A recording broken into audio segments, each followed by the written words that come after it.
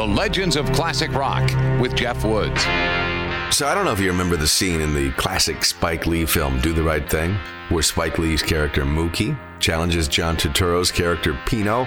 to get some brothers up on the wall at Sal's famous pizzeria, because it's dominated by their Italian-American heroes.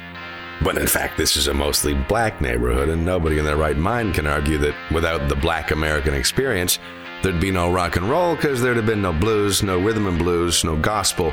and none of those singers who were testifying from out of the South, Memphis, New Orleans, and out of the North, Chicago and Philly and New York, and eventually all the way across the ocean to the UK and back, from Little Richard to Otis Redding, James Brown to Aretha Franklin, all of whom pushed bands like the Beatles and the Stones and Hendrix and Zeppelin and Humble Pie and countless others to add a whole lot of soul to their brands of rock and roll. The Legends of Classic Rock.